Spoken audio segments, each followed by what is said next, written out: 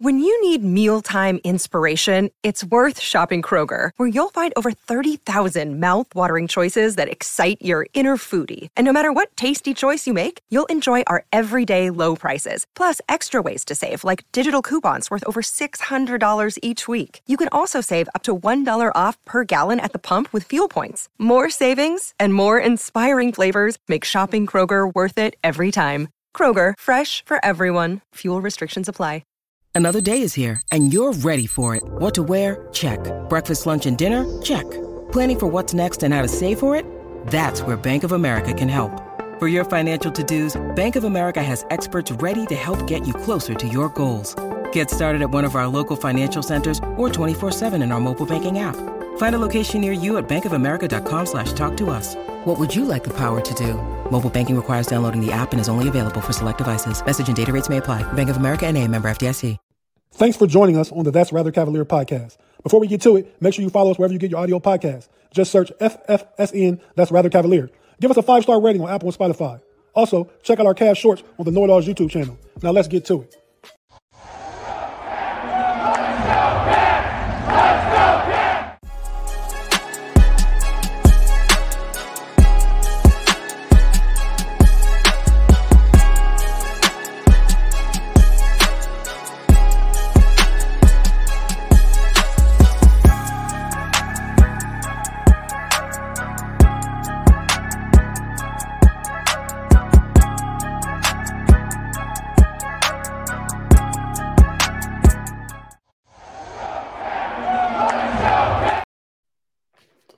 Cleveland Cavalier fans, thanks for joining me for another edition of the That's Rather Cavalier podcast. I'm your host, Tate Boy Fresh, here solo today.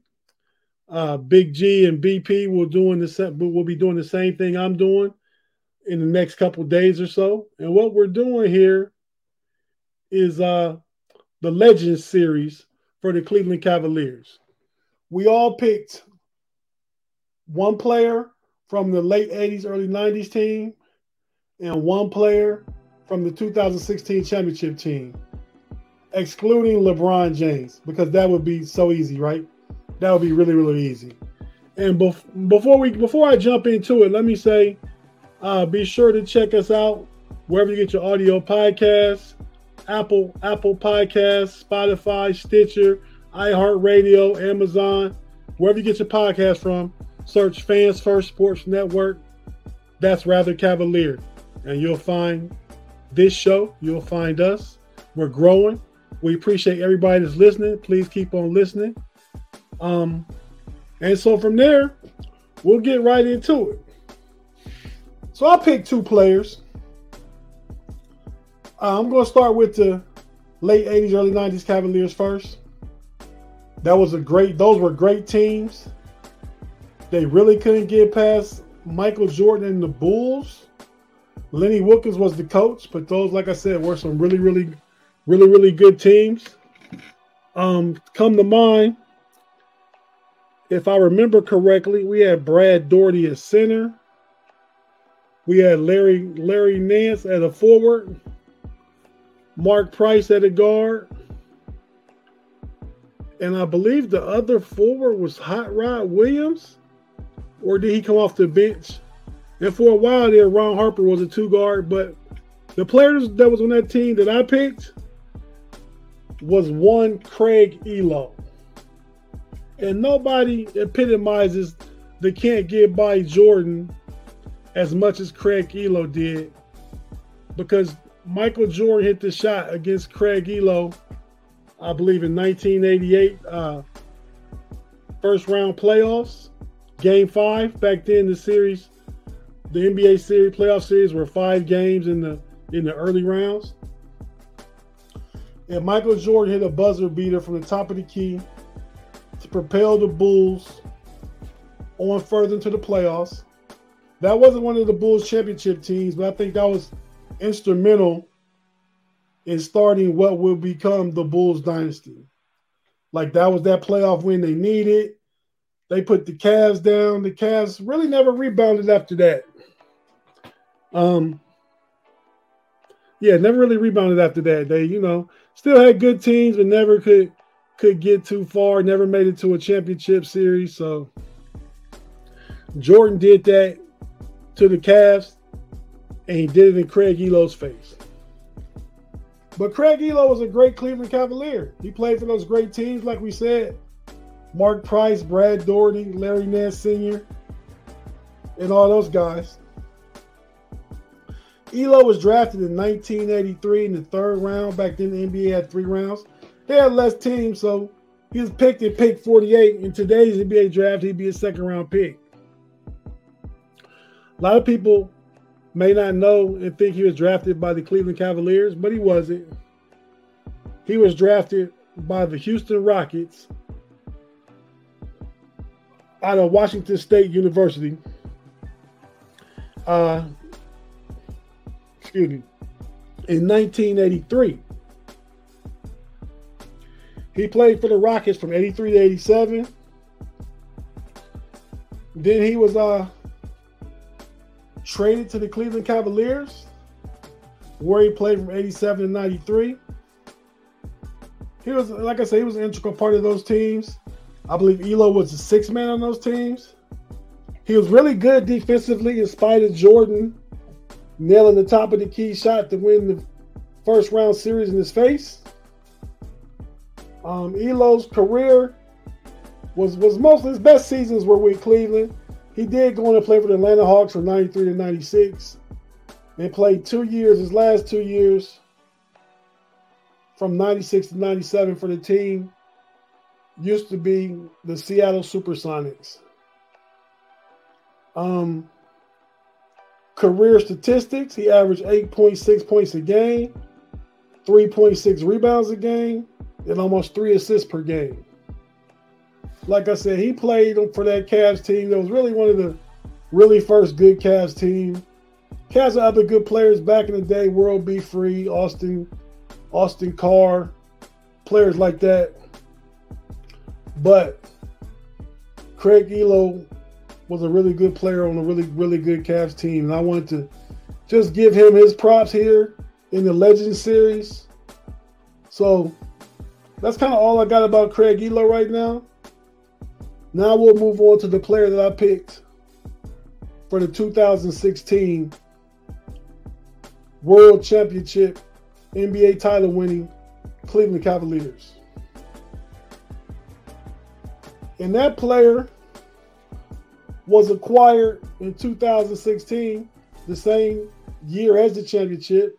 We traded for this player in February 2016, February 18th to be exact. That championship run was in the summer of 2016. So he was an integral part of that team. We traded for this player, and we got rid of a Cleveland all-time fan favorite, Anderson Varejao. We also got rid of Jared Cunningham. And this player is Channing Frye.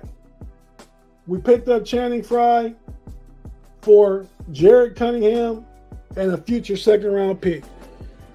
I don't know without Channing Frye if we would have got that championship. I don't know. Channing Frye, more than his play on the court, was part of the team camaraderie and the team hierarchy and leadership when he came because he was a veteran. Him and Richard Jefferson, obviously LeBron. You got a young Kyrie, young Kevin Love. So those veterans meant a lot. And what Channing Frye really brought to the Cavs that season, and he played there for 2 full seasons. And I think if you ask him what team he wants to most be remembered playing for, I think it'll be the Cleveland Cavaliers. I think because of the close-knitness of that team, the camaraderie, and the fact that they got the boat, which is the chip. So I think that's a big deal. But what Channing Frye brought on the court was an elevated level of stretch forward play. He was a shooter. He was a knockdown three-point shooter. LeBron and Kyrie could go to the hole, kick it out, Channing Frye spotting up, bucket. As Austin Carr used to say, 3 points from deep in the queue. Because it used to be Quicken Loans back then. But yeah, so that element that he brought to the Cavs, which is something they're sorely lacking now. They need that now. But Channing Frye brought that, and if you had him and Kevin Love on the court at the same time, with LeBron James and Kyrie Irving, oh man, it was lights out.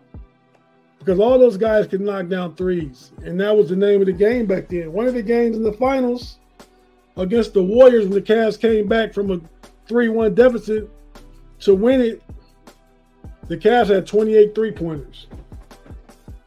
Channing Frye was a big part of that. Briefly about Channing Frye's career, he went to high school in Phoenix, Arizona.